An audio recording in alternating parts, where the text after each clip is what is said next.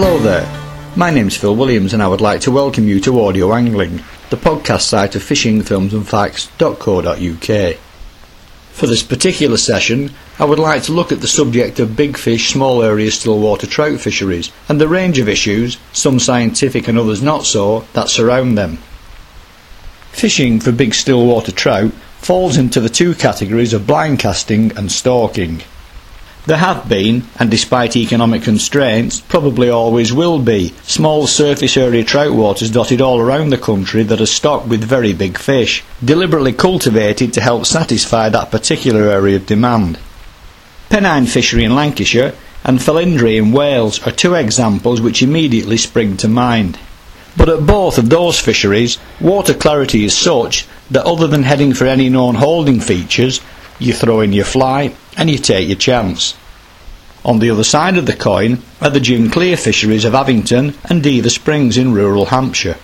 Two chalk stream fed fisheries where every fish they contain can be seen and individually targeted, which as you might expect has spawned an equally clear division with regard to the tackle and tactics required to get a result, not to mention of course the ethics of record fish grown on specifically for that purpose.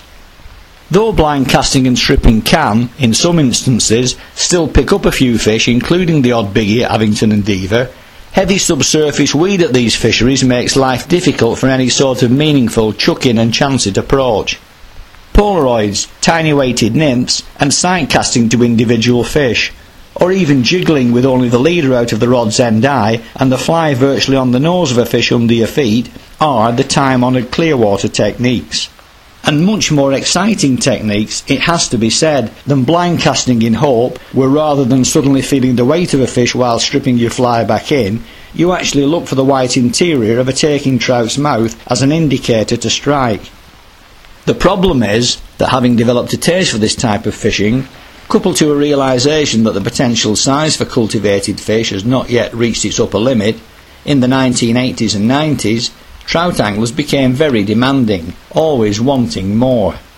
As a result, during that era, a handful of purpose-built trout waters pandering to that demand sprang up and were very popular, though with less competition between fisheries now as the cost of ticketing associated with producing such big fish creeps ever further out of many enthusiasts' reach. One of those waters was, and so far as still having a minimum stocking policy of around £5 with regular helpings of double-figure fish, is Diva Springs in Hampshire, which has as part of its illustrious history held the British record for both the brown as well as the rainbow trout. And that's where I am right now with stalking expert Graham Pullen to film a video on the subject and hopefully, later, record a podcast too. Already we've had a few decent fish and have spotted at least a couple of good doubles in one corner, which, having refused all efforts, are being rested for a couple of hours until later in the afternoon, which has given me this opportunity for a short time out and a talk with Diva Springs' Stuart Barrett. As I've already hinted, the economics of producing a constant stream of monster or even record-breaking trout has to some extent been shelved, and not only here, but at the other big fish producing waters previously mentioned.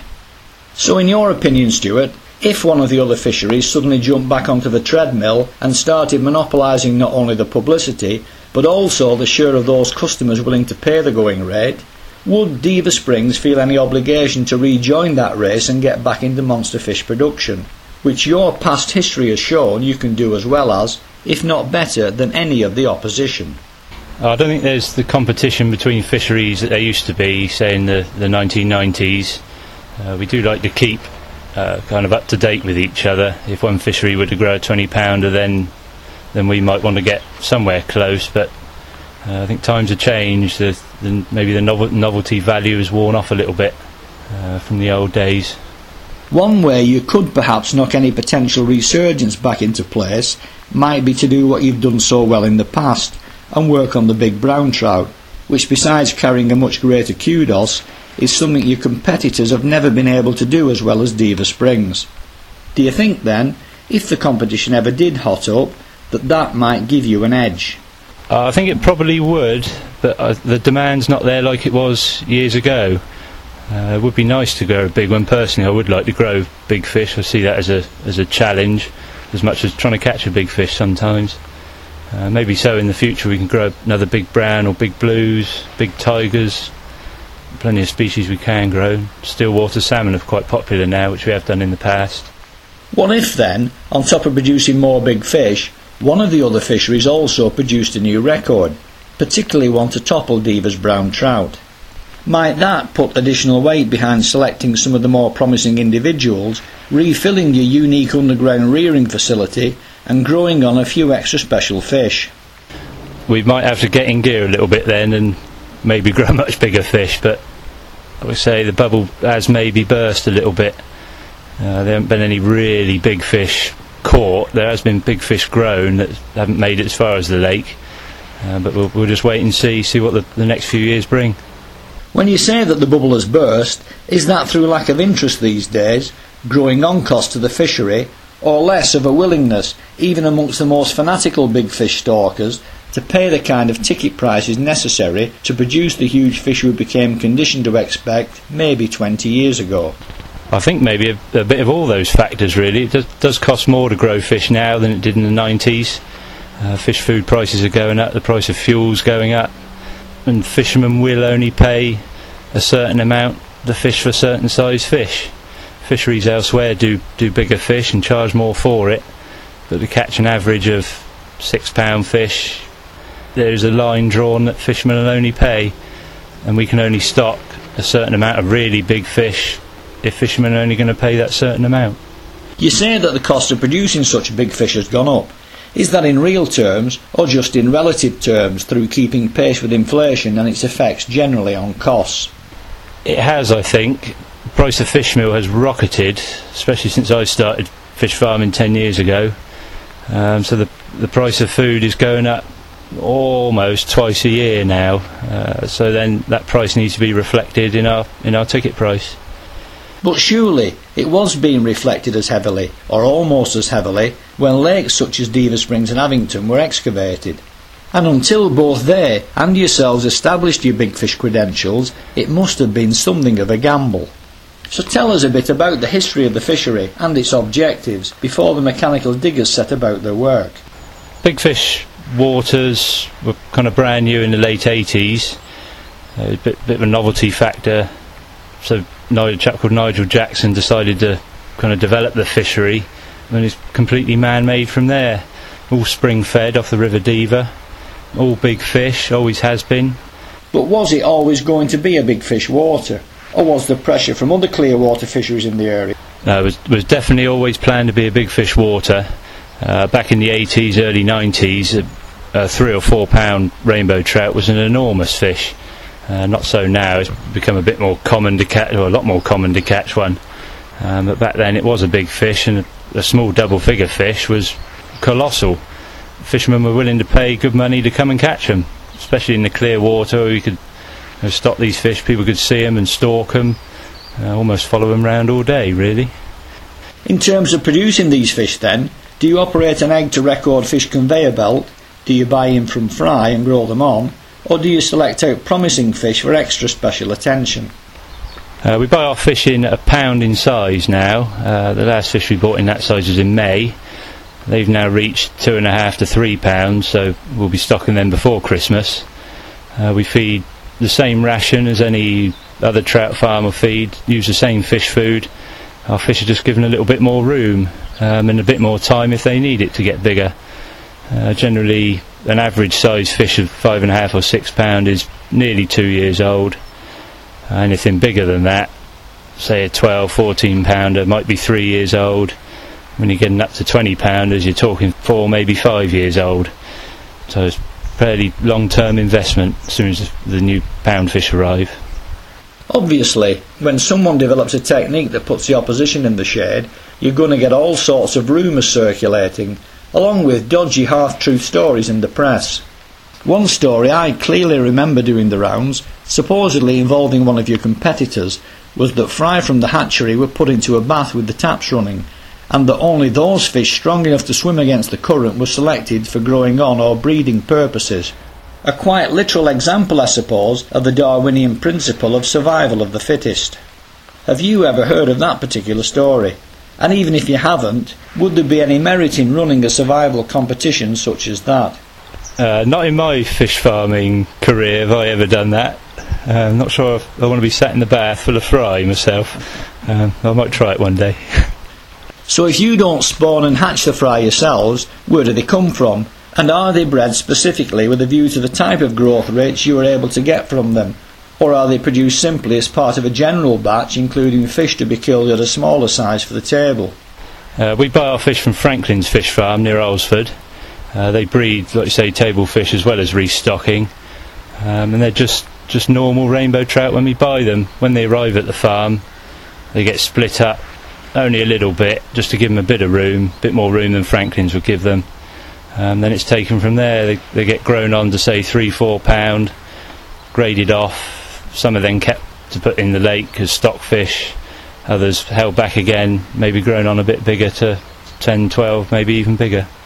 So they're all the same genetic batch? All the same genetic batch, yeah. Yeah, all the rainbows come from the same place. And what about your browns? Browns vary. We get them from a few different sources as and when we need them. We try not to do too many browns in one go. They do take up a lot of room and very time consuming to grow, but we do as much as the anglers like to catch them, we like to grow them to put them in the lake to see people catch them.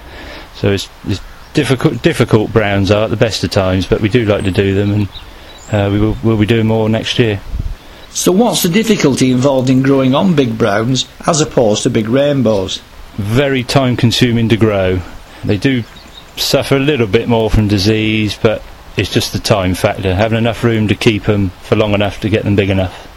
You mentioned earlier that the rainbows, whether they're grown on or put in as stockies, share the same genetic ancestry.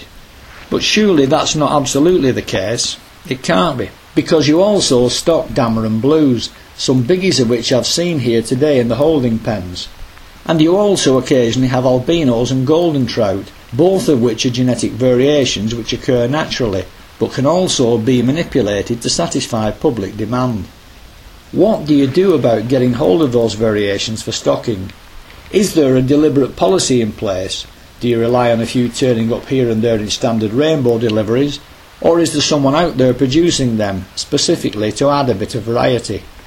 Mike Davis at Dameron grows the blues for us. We tend to get them in the autumn, try and make them last throughout the year, putting a few in as and when we can, especially when the water's clear, because it's almost looking into an ornamental goldfish pond watching the blues swim around.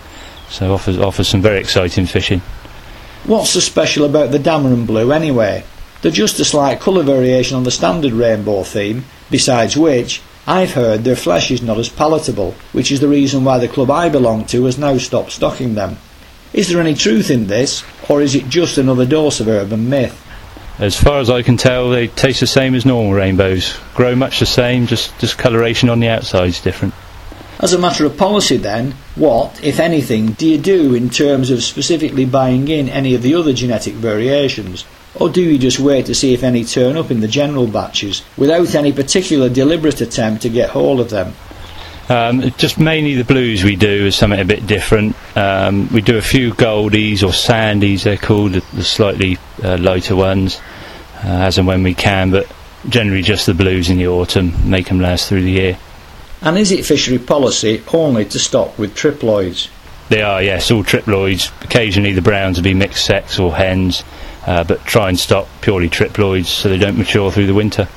For the benefit of people listening in with no fishery science background, triploid fish start life as normal eggs with 2 sets of chromosomes from the mother already inside them, which are joined by 1 set of chromosomes from the father's sperm. 1 set each from the father and the mother then combine, and the remaining set from the mother is discarded.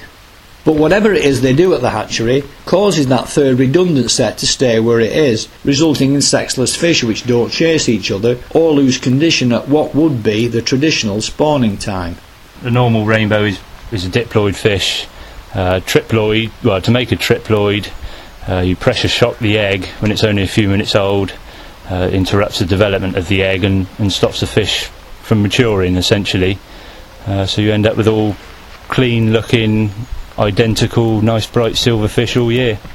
Presumably then, this is why anglers talk about fisheries containing only hen fish. That's right, you masculinise the female fish, so you end up with both can't remember if it was XX or XY now. So you end up with the male and the female with the same chromosomes. Therefore you get all female production. The eggs from the female fish are then shocked, hence you get triploids from them. Currently, as is the case with most still water trout fisheries at the moment, rainbow trout predominate, with a small scattering of browns thrown in for good measure. But Diva Springs has a well-earned reputation for producing some of the best brown trout in the country. Is there any reason then why you've backed off with the browns to some extent? And are there any plans for more and bigger brown trout in the future? Well, we hope to grow another big brown, I certainly do. I think the only reason we're taking it easy now is just because they are a little bit more time consuming. Maybe the bubble has burst a little bit, but the future, well, definitely the plans for the future is to grow more big browns. Can we talk a little now about the physical characteristics of the fishery itself, in particular its gin clear chalk stream fed water? Also the weed growth and how that's managed to create the perfect stalking conditions, plus of course the invertebrate community which the water quality and weed combine to promote. And could this sustain the fish over a prolonged period, or would that take supplementary feeding for any fish lucky enough to last more than a few days before they're caught and knocked on the head? Once the fish get in the lake, there's probably not enough feed, natural feed, to sustain them at the weight they're put in at, as they are artificially fed before they're stocked. The water's all crystal clear 95% of the time. We do get a fair bit of weed growth in the summer, which we look after. We've got our own weed boat we cut the weed with and then net it off, so lakes are fishable all year really, and hopefully, nature has a big part in it, but hopefully they stay clear enough so people can stalk our big fish. Have you ever considered using chemical treatment such as Clarisan for the weed, or is that a bit too drastic in that it becomes an all or nothing situation which could be detrimental to the fish and the inverts, and would I suppose also have an effect in fishing terms on this being a stalking water? We have thought about it, but we like to keep the kind of natural, eco-friendly kind of fishery if we can. It could be detrimental to the fish and the inverts, so we try to keep to a mechanical means of cutting the weed and kind of look after it that way really. My experience of Clarisan is that when the weed does eventually die back, it turns into a black, crumbling, not very nice looking mess, providing no invert cover at all. So what invert mix do you have in these two lakes? We have an abundance, more than you can imagine, of Gammarus. For some reason, maybe because we're very high up the river system, very clean water, but the lakes are full of them. We also have smaller amounts of Azellus, freshwater louse, but still good numbers, a lot of damsels, and a good mayfly hatch in May, and also the daddies in the autumn. And these are proper mayflies, I take it? Not just some similar large olive species? Proper mayflies, big white ones. So good dry fly fishing prospects, particularly during the big hatches when it should be difficult not to get a result. Definitely, Duffer's Fortnight. Have more fishermen than we can shake a stick at. We've already established Diva's stalking credentials. How important then, in catering to that elite sector of the market, is stalking? Because as much as they might like to participate, most trout waters in the country, for water clarity reasons, are simply unable to take part. That's right, yeah, we attract a lot of the stalkers, I think probably because of the clear water and the size of the fish you can stalk in there. Most people tend to kind of walk around a little bit with the Polaroid specs on, trying to spot a big fish and fish a very heavy fly to drop in front of it, and hopefully, all being well, the fish will take the fly. It doesn't always work like that. Does that then mean that non-stalkers who would prefer blind casting are going to be at a disadvantage here if they're not prepared to sight cast or drop a fly from the rod tip onto the nose of a fish? And if they were prepared to give, say, jiggling or catapult casting a go, what fly patterns would you recommend? So long as you've got a fly with a lot of lead in it or a gold head to get down to the fish's depth very quickly, well, seem to be the flies for the job. Not necessarily a bright fly, maybe even a hare's ear. As long as it's heavy enough to get down quickly, should be perfect. And considering the size of some of the fish you put in here, some of these fly patterns are absolutely tiny by any standards, and it should be pointed out, often offered on very light outfits, sometimes even as small as a weight 4. Is that the way it is here? Certainly from my experience of fishing Avington, these combinations are more than capable of handling some very big fish. Yeah, much the same as Avington. Sometimes smaller flies catch the bigger fish. Depends what the fish wants on that certain day, I suppose. And a lighter outfit offers a bit more fun when you do hook the fish. What then, in your opinion, are the favoured clear water fly patterns? For the stalker, we do a range of fuller meal stalking bugs, all different colours and plenty of lead, like I said. Otherwise, a dam's always probably top of the list. You can use a damsel all year and catch fish. Daddy longlegs patterns are popular, both the dry and the goldhead types. Small black buzzers, montanas, bloodworms, and then the lures in the winter time. Most flies you can use here and catch fish. And the weed here is more of a benefit than a disadvantage if stalking is what turns you on. No, the stalkers love the weed. Gives the fish a bit of cover, gives the stalker a bit of cover to hide behind. No, they love it. They hate us cutting it. We have to cut it sometimes because it does get a bit out of hand. Stocking predominantly triploid rainbows presumably means that you can open all year round. Is that the case? And if so, what is the seasonality of the best fishing periods? Yep, open all year, just close around Christmas and New Year time. Best fishing tends to be April, May, June, then September, October. Generally it's too warm and too bright in the summer months, too cold to be out in the winter, although the winter fishing can be very productive. For getting the best out of the fish in the holding ponds, can you explain a little about your feeding regimes, particularly pellet sizes, feeding rates and food to weight conversions? Well, we use the same trout pellet as most trout fisheries use in the country. Sinking pellet, very high in protein, ranging from kind of 6.5 millimetres diameter, 8.5 millimetres diameter. Just suit the size of the pellet to the size of the fish, and they will, in ideal conditions, grow at a 1-to-1 ratio. So they will put on the same amount of weight as you feed them in pellets. And what tonnage of food do you get through over, say, a typical month? A month we get through between 4 and 5 tonnes, depending on water temperature and how many fish are on the farm at a certain time. So our feed bill over the year is pretty hefty, to put it mildly. When we were growing on carp, barbel and chub in my fish farming days back in the early 1990s, I used to go direct to the pellet producers and would see firsthand some of the stuff that went into producing them. I can't honestly remember if that was around the time of BSE or perhaps even a little bit before. But looking back, I've often wondered if perhaps infected offal could have got into some of those pellets, though I doubt that a disease like BSE is capable of such a big species jump from mammals to fish. No, definitely too big a species jump, and the fish food industry now is governed so heavily that there's only fish meal that's put into it. No kind of animal waste or animal blood is used at all nowadays. It's changed a lot since the old-fashioned days in the early 90s and 80s, so definitely not a species jump of disease, I don't think. Just to recap then, you feel that the pressure to compete with other similar fisheries is no longer as strong as it was, though all these fisheries, yourselves included, still offer a very high quality of fishing experience. A better way to put it perhaps is that the pressure is off in terms of rapid turnover of monster or record fish to have an edge over the competition, because the economics of doing so has become too much for a potential customer perhaps to support. So what are your future plans on the big fish side of things?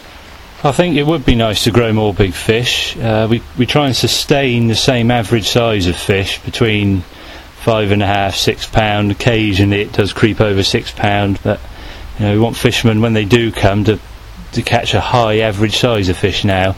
Not so much the really big stuff, but we like to keep a few doubles in the lake for people to catch. Hopefully in the future we could grow some really big, even maybe record-breaking fish again.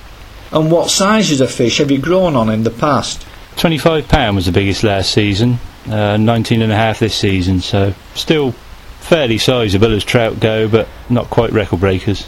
But you've had the records here in the past. We have, yeah. We still hold the brown trout record at 28 pound. We did hold the rainbow trout record at 36 back in the 90s. Just to wind things up, I'm going to ask you what might be something of a contentious question here, as different factions within trout fishing hold differing views on this particular subject. What are your thoughts on deliberately cultivating fish to grow beyond record-breaking sizes, then putting them into a lake where they probably won't last longer than a couple of days maximum before someone drags them out and then claims a British record? Not so much of a problem with the rainbows, because with just a few exceptions here and there around the country, these are all cultivated fish. But that isn't the case with the brown trout. I think it's fine. It offers a good day's sport. It's completely economically viable and environmentally viable. We, digging the lakes and improving the aquatic environment probably improves what was here before. And as far as the fish go, they're bred for a purpose, same as pheasants with game shooting. It's offers a day's sport for somebody who's willing to come along and try it. But do you think it's right that the British Record Fish Committee have created an extra category so that cultivated fish can be separated off from wild fish, giving, say, wild Ferox brown trout a greater degree of status than the cultivated brown trout record from here at Viva? Definitely the right thing to do. There's a big difference between what a wild rainbow would grow in this country and what a cultivated rainbow would grow. I think it's right that everybody knows the difference and people know what we do and hopefully come and catch the big fish.